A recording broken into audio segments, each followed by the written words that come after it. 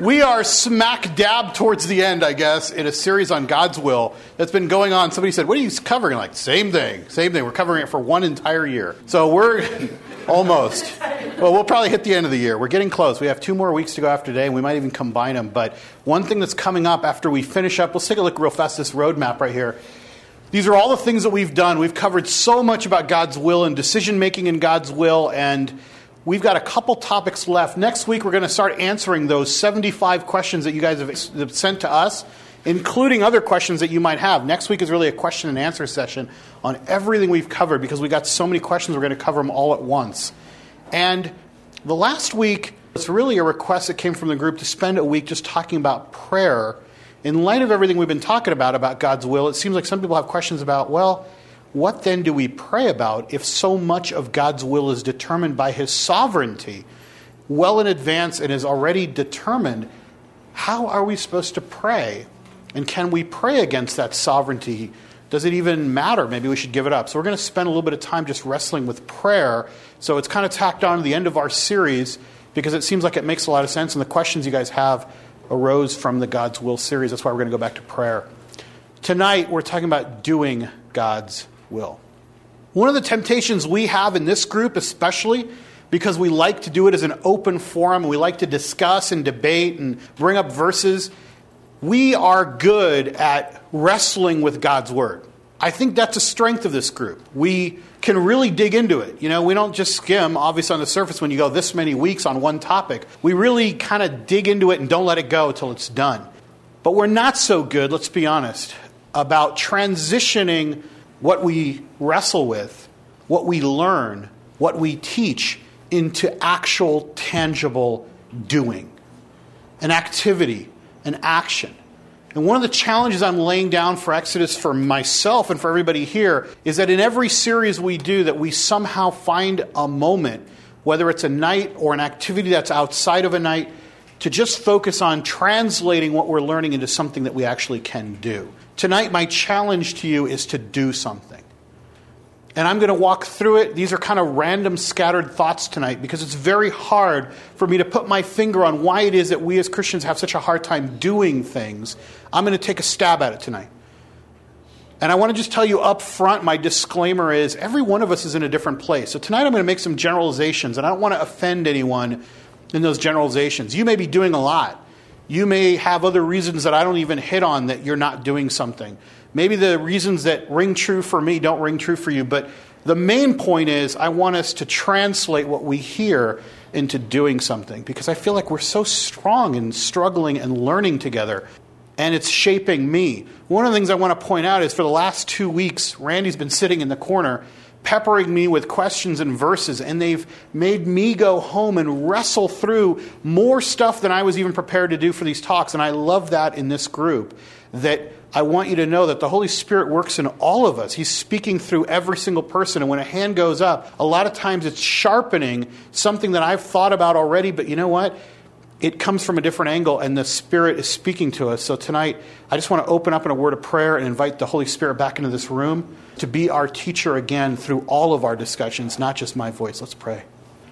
Lord, our honor is to invite you into this room. You are majestic in this place. You have created a sacred space for us to come and dwell here, Lord, just to learn more about you. Set aside time, Lord, on Sunday nights and just look deeper into what you are and who you are. Lord, we often leave this room wondering if we're ever going to fully understand you. And thank you, Lord. That's what makes you God. That we can still struggle and wonder and ask why and question and walk out in faith, Lord, knowing that you're still with us, you're still God, and we will never fully understand you. Be in our conversation tonight, prompt our hearts, and Lord, move us to action tonight. Pray these things in your name. Amen. So, I want to make a distinction right up the front because our series has been discovering God's will. Our series really, if you want to get down to it, has been asking this question. Is there such a thing as an individual will for your life?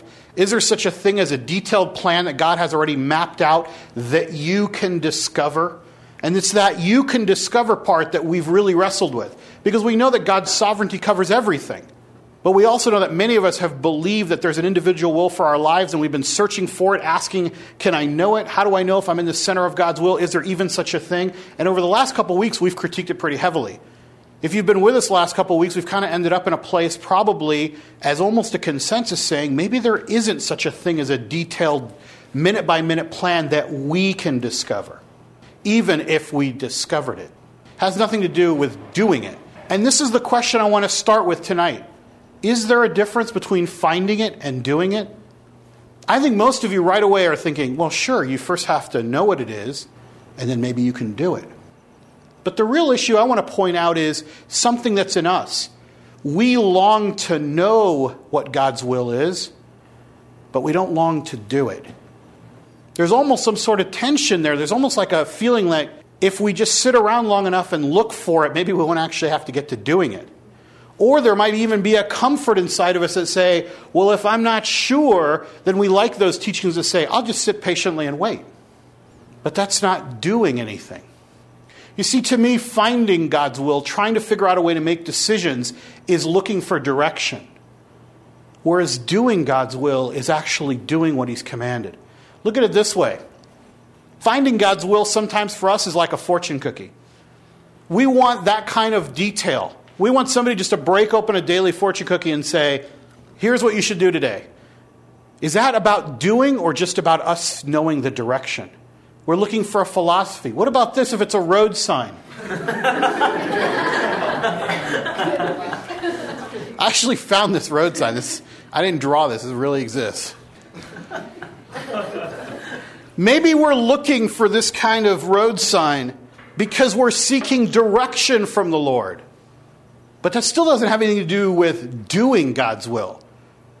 When someone says, I want to know what your will is, what you're really saying most of the time is, I just want you to tell me which way to go. Just make the decision for me. I'm going to label that as a kind of laziness. Yes, some of us really earnestly want to know what the Lord has for us. But a lot of us want Him just to tell us so we don't have to struggle and work through it. Or use wisdom as we've been talking about in the last few weeks. And more importantly, we're not even worried about doing it. Just want to know, tell me a direction to go in. Here's another one. We want certainty in our life, kind of like shaking the magic 8 ball and having an answer come up and going, Lord, should I go on the mission trip? And it comes up and goes, it is certain. That's what we're looking for. We're looking for a no way out situation where His will is clear. And I just want to call that out again. To me, that's not the same thing as doing God's will. They're two different things. Here's James. James 1:22 says, do not merely listen to the word and so deceive yourselves. Do what it says. I'm going to read it again. Do not merely listen to the word and so deceive yourselves. Do what it says. Do what it says. He goes on to say, anyone who listens to the word but does not do what it says is like a man who looks at his face in a mirror and after looking at himself goes away and immediately forgets what he looks like. You know, in teaching a lot of students in grad school, I struggle with this all the time. In undergrad, whatever you learn, a lot of us are wondering, am I ever going to use this? I don't know. But see, in grad school, everything you're learning is directly relevant to what you're going to be doing when you graduate, because that's the reason you went there. The hardest thing I struggle with my students is sitting there and talking to them and saying, what I'm telling you right now, you need to remember. This is not a course where you take the course, take the exam, forget it, and move on. This is exactly the same kind of thing that James is criticizing here. If all we do is listen to the word, hear what people say, struggle with it, grow a little bit, and then forget about it and move on. We have that temptation in this series. We've been doing God's will for a while. You're like, let's just finish the series and move on. Let's get to the next series. It sounds really exciting, our next series. A number of you have said, I'm really waiting for that. I'm excited about it too.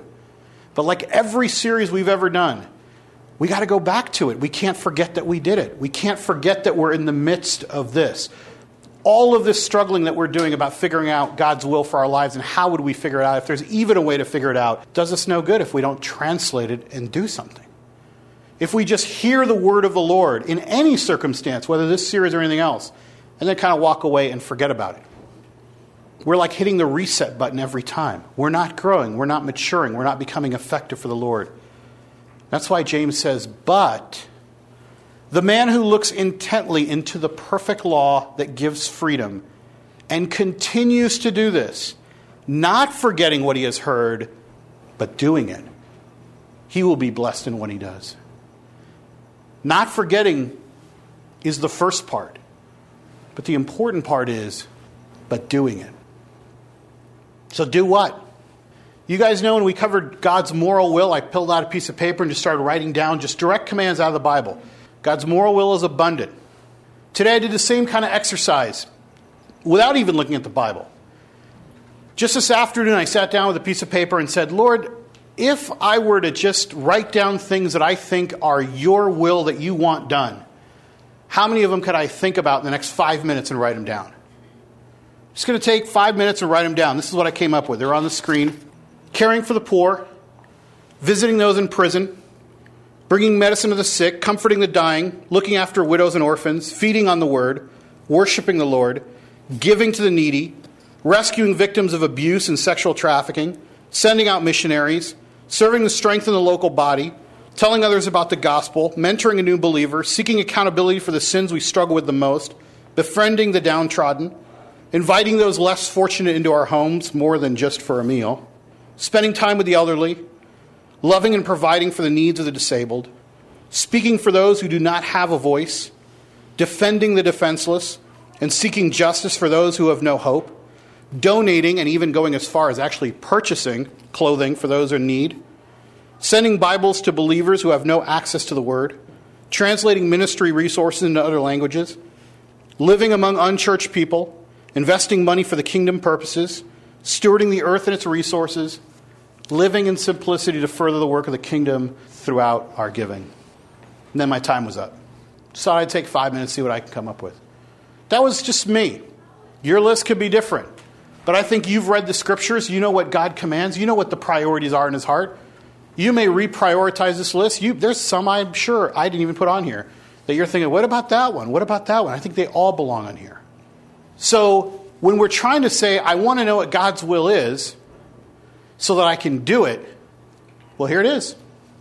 Same thing we talked about when we talked about his moral will. It's right here. So what's the problem? This is where I want to get some of your feedback. So think about this question for just a moment. What is it that prevents us from just diving in to do God's will? To do. To jump in and say, to do. What is the things that prevents us? Jonathan? I think it's intimidating because we look at all that and we're like, oh, I can't do that. And so we kind of like, well, which God ones do you want me specifically to do? Which ones do you want me to concentrate on? I guess almost as a cop-out not to do all of them. Why do you think that if he gave you a specific assignment, it would be less intimidating? Like if he said, okay, you're right, it's a big list, so let's narrow it down to just one that I think you're uniquely wired to do. Why don't you just seek justice for those who have no voice? Does it become less intimidating at that point because God said that's the one I have picked for you? You're just looking at one thing that's wrong with the world instead of everything. Okay. And by the way, I don't mean to imply that we all have to do all of those things. I'm just trying to imply that I think we already kind of know. Yeah. The number one thing that stands out to me is I think selfishness is because I feel like we want to do what we want to do. For me personally, if it came about that I was walking on the road and there was someone hurt, then I would help them. But as far as me going out there and searching for something, that's just not in my mind. You know, I'm sitting there worried about work, worried about music, worried about all this other stuff. But I'm like, oh, okay, cool. But then if it happens to happen, then I'll do something about it. It's like probably God going like, oh, okay, just making sure you can still do something good, you know. But it's like kind of like a little test, just right? Like see if you're still alive spiritually. Oh, okay, fine, that's great. But I think a lot of it's just selfishness. I don't feel like going out there and doing it today. I don't feel like doing it. I'd rather read a book. I'd rather play a video game. I'd rather write a song. You know, I'd rather do what I want to do instead of what the Lord wants me to do. Okay, John. Going along with that, I think a lot of it is selfishness and not trusting that our time will be reimbursed or that we will have enough time to do the things that we feel important, or with those that deal with money, that we won't have enough money for things that we feel we need. We don't trust that God will provide for those things. Okay, that's a realistic fear. Anyone else? Instant gratification is what we society tells us to be a Christian. I mean, it's not instant. It's not, I mean, anything. Most things that God is going to give us, it's not that we're going to reap them here. Yeah, we may never see the success here, right? Right. I mean, you may say, hey, I want to be a missionary to Ecuador, and they'll just kill you when you get there, right? But I mean, that's happened. Yeah, you right? Find out years later. I mean, we've had movies made about that whole situation, and you find out you don't know what's going to happen. You're the one that, we can't define success in that limited, narrow thing, like you said, an instant gratification of our life. Like, Lord, if I do this, then all sorts of great things will happen. Yeah, but maybe not during your lifetime. Jeremy, do you? I think we don't want to face many of the problems that we've created. I think there's a lot of things that we're very comfortable with. I think there's a lot of consumerism and there's a lot of ideas out there that we take advantage of. And when we start, and I'm speaking about myself, when we start to think about those things and we start to think, wow, just the numerous places where we've just taken advantage of people as a society and as individuals, we start to think, well, let's not think about that. We can't change that system. It's already in place. That economic structure, it's there. That cultural structure, it's there. We put old people away. That's what we do, and we don't think about it. So I think it's a really hard thing because it's very easy to see that globally, to see it personally in your own life, and then to really rationalize it away as I can't change it, I can't do anything about it, so I'm just going to keep, I'll keep tithing every so often, and I'll try and deal with it in other places that are much more manageable. So. I think a lot of that rings true with me. I think one of the biggest things is just self-entitlement, and that goes to everything. I mean, it goes to resources, like the idea of this is my time, this is my life, this is my car, this is my this. I mean, anything. It's this deep-rooted self-entitlement. And the scriptures do teach that basically nothing's ours. It's all God's to begin with. And I mean, we talked about, in the Sermon on the Mount, where it talks about, giving your cloak. Well, it's not your cloak anyways to give. So when the person takes your shirt, you give them your cloak because it's not yours. And, those are things that are really hard because I consider the clothes I wear mine, and I don't really want to give them up. And so I think there's a deep-rooted self-entitlement to everything, to raising a family and saying, this is my money, this is my hard work that sent my kid to college or myself or whoever. And it's deep-rooted in our culture, I think. Yeah. I think a great exercise would be to come into this room one day and have, everybody just trade clothes. Just to tweak us all into the idea of how much we own our stuff. What Morgan was just referencing about the Sermon on the Mount, I meet with a group of business guys. They're not Christians, but they want to study the wisdom of Jesus. And it's been one of the most challenging things I've done is to sit down with people that are my clients, that are business people who don't really have a frame of reference for Jesus. And we've been going through the Sermon on the Mount. And when we get to things like, if a man sues you for your cloak or your shirt, give him your cloak as well, or turn the other cheek, or when you give to the needy, do these types of things.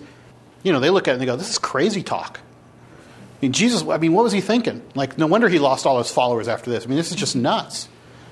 But when you start to explain to somebody, even who doesn't know much about Jesus, that if you knew Jesus' perspective, that we own nothing. Now look at the Sermon on the Mount. Look at those same verses from the perspective that we don't own anything. It's not ours to begin with. We're just stewarding it. All of a sudden, it started to make a little bit more sense. It's so interesting to watch people grow, thinking this would never work in business, it would never work in the real world. It's like, sure, but that's because your world operates on ownership, and the Lord's doesn't. Well, it does, it's just He owns it all. Here's some ideas that I put up just to show you. I think some of you are hitting the distraction factor. I think Ryan hit it too. There's so many things that distract us in this world. Some of them are very good things, but they're still distractions. Our jobs, our families, people that we're in relationship with, even people that we're in community with. Those are positive things, but they still can be distractions from doing God's will. And I'm sure you can think of all the negative distractions, all the consumerism, all the materialism that numbs us in our lives. We're like an anesthetic. It's just numbing us to the impact of God's word. I mean, how numb must we be when they're saying 2,500 children die a day, and you're like, Just driving right by that guy with holding the sign. It's putting us to sleep. It's numbing us. That's the only way you can explain it. Because you hear a tragedy that happens on American soil, like 10 people die here, or this happened in an accident, or these people died on college campus, and we're in national mourning for a week. But there's all sorts of things going on all over the world that we're just numb to because we're caught up in our own lives and we're distracted. I think we also have no sense of urgency. Most of us, especially, well, maybe all of us, we feel like we've still got life left to live. We have a few goals we've got to finish. Doing the will of God seems to be something we can do when we get everything else straightened out. But there's no deadline. There's nothing urgent about it because we, again, have become numb. It means that we're not feeling the urgency because somehow it doesn't affect us. And I think some of you are just addressing that general lack of desire to do it on our own. Again, this is a generalization, but it applies to me. There's a lot of times where I pick and choose what I want to do and completely ignore other things. And I don't want to be heard as saying we have to do every single thing, but we talked about calling and purpose and those things that you can find in your life that you're going to invest in. You can't just take a shotgun approach and try to hit every single thing. But I don't think that's our problem. Our problem isn't a group where I need to tell us, or anybody else I know, by the way. It's not just us. I mean, talking about to the church as a whole. I don't see us as people that I got to go, hey, slow down. Don't do everything at once. Most of us are in the opposite place. We're not doing anything at all, kind of waiting to figure out what we're going to do next. So how do we overcome that? Here's just something I'm going to let you think about for a second. We need to constantly think about the end. Maybe it has to be the end of your life. Jesus used this device over and over, making people think about the end. Look at the parables carefully and see how many of them result of something that happens at the end. Parable of the rich fool. God comes back in the end that night when he's not expecting it. Parable of the talents that we've analyzed here a number of times and we'll look at briefly tonight. The master returns. Parable of the 10 virgins waiting. Again, another parable about waiting and making sure you're ready for the end. Over and over and over, Christ is reminding us to focus on the end. Keep your eyes on where you're supposed to go. Doesn't Paul say the same thing? I'm reaching for the prize. I'm running for the prize. Like I'm keeping my eyes focused on the end. That keeps the distraction away from us. You got to readjust every day, not just once in a while. Because the distractions are everywhere. And trust. Trusting God to provide, to take care of us, to give us strength, to guide our steps, work all things for good. That there is a place that's better than this. We got to trust in that. It's sad to me that so many believers, like we talk to people and we tell them like, hey, you got to believe in Jesus. You got to go to heaven. And none of us want to go there. We're living for this world. Every priority we have is about this world. I think if you polled Christians and asked them, how many of them would go today, right now, if Jesus walked in the room and goes, let's go right now, or you could finish out your life, totally up to you. How many of us would go, I'm going now? How many would go right now? That's better than I thought. Most of us would be like, are you sure you don't care? I could stay a little longer? And it won't matter? Like no demerits? And I'm not going to miss anything? Well, it's eternity, right? Okay, all right, I'm not going to miss anything. It doesn't matter. All right, then I'll live this one out a little bit longer. Why? Why? That's all you know. Yeah, I think that's right. It is what we know. And we're afraid to trust to think that what's coming is so much better that we would ditch this in a heartbeat. But we say it with our mouth to people. But a lot of us, including me, don't believe it where it counts. Right here, where you'd go, yes, I'm there right now. I'll see you guys later. Here, you finish the PowerPoint. I'm leaving. You know, like I'm going. You guys finish up. I go like, can I? Because I don't think we believe it. When I was in law school, a couple of friends of mine, we took a trip to Catalina on a boat. And we just got out on the water and we were out about, like half an hour before we realized we didn't bring a compass. But I mean, we're only going to Catalina. I mean, it's not that hard. I mean, you leave the whatever you call it. I'm not even a boat person, but man, thank you. I was dressed like a boat person. You see me, I had one of those striped shirts, like blue and white striped shirts. They're like, look at Yacht Boy. I had like the little boat shoes and the white shorts. I was like totally into it, I had a little costume just for going on this trip to Catalina. We head out, no compass, but it doesn't matter because you can see Catalina. It's right in front of you. It's like in a small boat, you can make it in like 3 hours. It was just, we're like, just cruising over the waves. It was great. We got to Catalina, no problem, spent the night, had a good time, hung out. It was fun time, the guys from law school. Now it's time to go back to the mainland. So the next day we turn around and come on, the mainland's right in front of you. Catalina's not that far away. So we start going. But see, we don't have a compass. And we're trying to get back to like Huntington Beach. But like all we see is this big shoreline. And we're like arguing in the boat, like which one's Huntington Beach? Like it's that over there because that's the mountain and that's the thing. And like you got to realize that when you're coming back, you can hit anywhere from Newport Beach, Huntington Beach, Seal Beach, Long Beach, San Pedro. There's so many ports. We ended up in Santa Monica. You know how far off we were off course. Now, we made it to the mainland. It was like, at the rate we were going and arguing, we probably could have gotten to Portland. You know what I mean? It wouldn't matter. But we got back. But we were way off course. When I said you got to keep your eyes set on the end, that's what we needed to do. We needed to have a fixed point, if we didn't have a compass, to figure out how we were going to get that boat back to where it belongs. So we had like a 3-hour trip back to the mainland and then a 3-hour trip along the coast to get back to the harbor to find our truck to get the boat back in. If we had a compass, probably would have been a little bit easier. But we still have to know where we're going and how we're going to get there. What is that compass that we use in Christianity? To me, it's that conversation that you're going to have. We're going to talk about that in just a second. But the point is to avoid all the distraction, to avoid all the wayward wandering, to make sure that you end up where you're supposed to be. You got to know where you're going, and you got to have a device to get you there. How do we overcome this lack of urgency? I was talking to Julie, who's not here tonight, and she was telling me, in World War II, Americans did something that was kind of cool. They were rationing supplies for the war effort.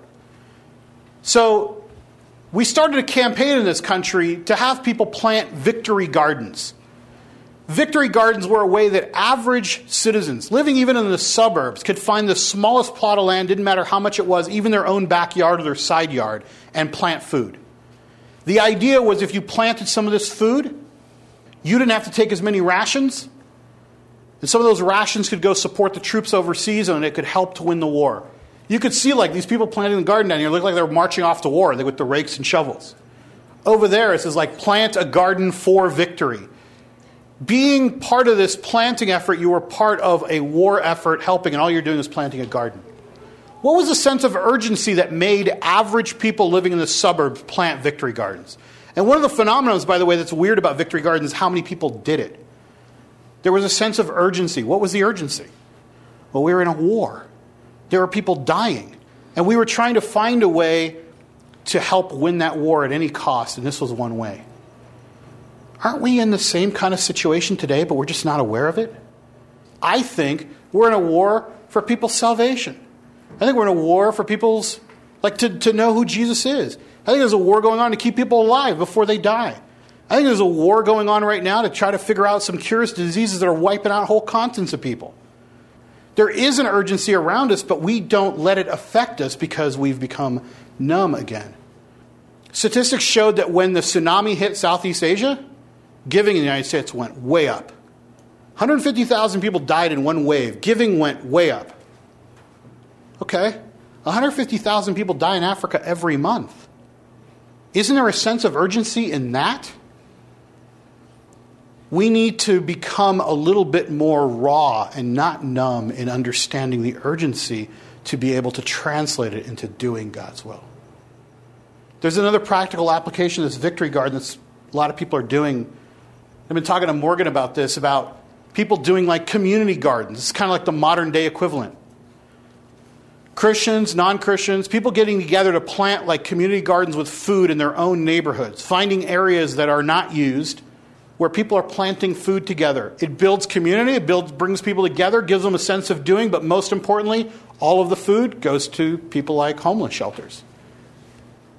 People are actually doing something. I'd love to see this happen in our group.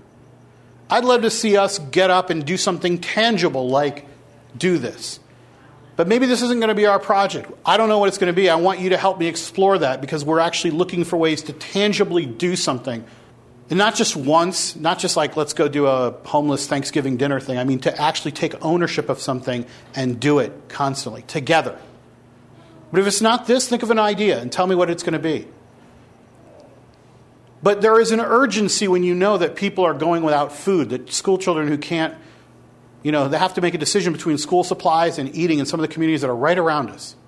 And we could do something about it. Going back to God's will and how this relates to it, James says,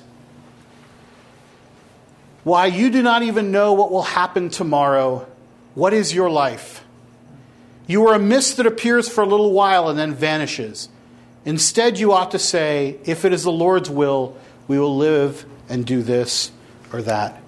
James also reminds us there's an urgency in case it isn't just an urgency of being aware of all the people around us that need us. If that urgency doesn't matter, James reminds us of another urgency. You don't know how long you have.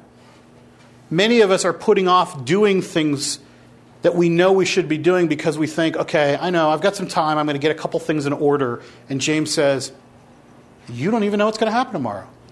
Who are you to decide for yourself that you have that much time left? The Lord decides how much time we have. It's uncomfortable. Like in a group like this to bring up, hey, you guys better do something because you might die. Thankfully, I didn't say it, he did. But there's urgency built into the Bible in a number of places. That's why Jesus keeps coming back to reminding us that I'm going to come back when you least expect it. In the end, it's going to be like a thief in the night. All those kinds of things he's trying to remind us, don't get comfortable. Because when we get comfortable, we don't do anything. We're comfortable just hearing the word. Feeling good that we're in the word. But we're still not doing anything. In the parable of the talents, the master comes back, again representing Jesus. We've covered this a couple times in here. Here are the words that kind of excerpt from the parable of the talents. After a long time, the master of those servants returned and settled accounts with them. Well done, good and faithful servant. You have been faithful with a few things. I will put you in charge of many things. Come and share your master's happiness. When I try to think of that compass that I was telling you about, I think of a scene like this in my mind. I try to imagine a conversation with Jesus that's at the very last part of my life. Like literally moments before I'm walking into the next life. And in my world, he's taking me to a really high place overlooking a beautiful scene. And you can't see them, but there's pine trees somewhere because Jesus loves pine trees. That's where we all went to camp, and that's where all we made our commitments. So without pine trees, the scene isn't complete. But they're there. It's just kind of silhouetted. But there are a lot of pine trees. And in this scene, I have a conversation with Jesus that goes something like this. He turns to me and says, well, how do you think you did? And every time I have that conversation, I'm struggling with the idea that I know no matter what I say, without him even saying anything, is he going to say, well done, good and faithful servant? Is he going to say, that's it? Whatever he says, whatever his next words are going to be, I know that my words are going to be something like, I think I could have done more. It's a certainty that I could have done more. It's a certainty that even if I started today and did everything I possibly could for the rest of my life to do his will, I've still wasted many, many years in my life not having done his will. Not like I was out there doing like reckless things, although sometimes I was. But I was just doing things like what I did this week. I went to work, taught some classes, talked to some people, did some legal work, worked around the house a little bit, checked out eBay auctions. I don't know, what was I doing this week that was so important? All the things, watch some TV. How do those rank on the worth scale, on the value scale of things that we had on the previous screen that I know that Christ wants me to do? Hear me on this. I'm not saying that he doesn't enjoy us enjoying our lives. I'm not saying that we have to wear hair shirts and flog ourselves like monks and walk around like... That's not what I'm saying. But let's be honest, we enjoy all those other things a little too much. And they prevent us, even those good things prevent us from doing things that we know we should do. In that conversation with Jesus, I know that he's going to then have something to say after I'm done speaking. I know that he's the one who's going to say, now let me make account with you, the way it is in the parable of the talents. The way Paul describes it in Corinthians when he tells us about how Jesus is going to evaluate the outcome of our lives and test them even as through fire, it says, to determine how we did. Paul makes it clear that our salvation is assured either way, but that doesn't mean that Jesus is not going to make account with us like he does in the parable of the talents to see how we did. So I'll have my own self-evaluation, I'm sure, as I'm thinking about it in this imaginary moment I have with him. But then I think he has his words. To me, that creates the urgency. That takes away the distraction. If I can once a week imagine this conversation, then like I'm in that boat, I'm riding the ship trying to figure out how to get to where I'm supposed to be. Because I do want to get to a place where I say, this is what I was able to do. And I know it's not everything. I wanted to do more, but I tried so hard to at least do these things. And I think they have eternal value. And I think I believe with my whole heart that where I'm about to go, Lord, is better than this earth. And that's why I was able to just own less here and worry less here, because I believe what you say, that what's coming is so much better than this. And I have to remind myself that conversation every day. Because when I wake up in the morning, my desire is to own more, covet more, work harder for me, surround myself with people I like, surround myself with people who don't have problems, not fight for anyone, just be peaceful. Just lock the doors of my house and just live inside of it in my own little family with my wife and just be okay with just that and say, thank you, Lord, for all of this. And I should be thankful, but I think he's going to ask for a little bit more than that. So how do you do God's will? I don't have a magic formula. But these devices, I hope, will at least help you to focus on what it is that prevents us from doing it. The distraction, the lack of urgency, the lack of a desire to do it, and I think deep down inside, just a belief that this life is all we really have, so we should make the most of it, because what's coming doesn't sound so good. It sounds like a bunch of singing on clouds and stuff. It doesn't sound so good. And by the way, you guys know that we spent 6 weeks doing nothing but studying the subject of heaven. And just so that you know that I don't believe any of the topics we do are ever in a vacuum, this topic would end right here. And if you're interested in finding out what is on the other side of that last moment and why heaven is so much better than this, you may be surprised by all the verses in the Bible that give us clues as to what's in heaven. And it's not just singing all day. There's a whole life ahead of us. There's 6 CDs on the website you can download if you want to that talk about that. I encourage you to do it if you're one of those people who is living for this life because you're not sure the next one sounds so good.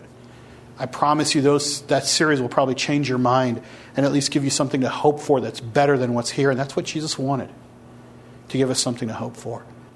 Can we come up with a project? Let's start the dialogue in here. This is not a one-night thing. I'm going to leave it where it is right now because I can't take it any further until we decide together that we're going to do something. But that also is a duty that we have individually to do something. That's it. Let's pray, close up. Ryan, you want to come up? Tonight, Lord, we have a simple prayer. And we dare pray it before you, knowing that its consequence may be great in our life. Lord, I pray that no matter what it takes, that you would shake us up and break us out of our denial, out of our distraction, out of our lack of any urgency about the heart that you have for the will that you gave us to do.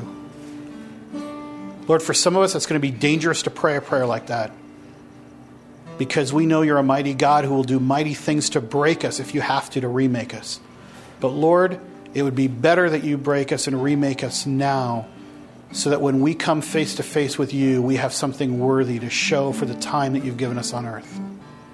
We are stewards of that time.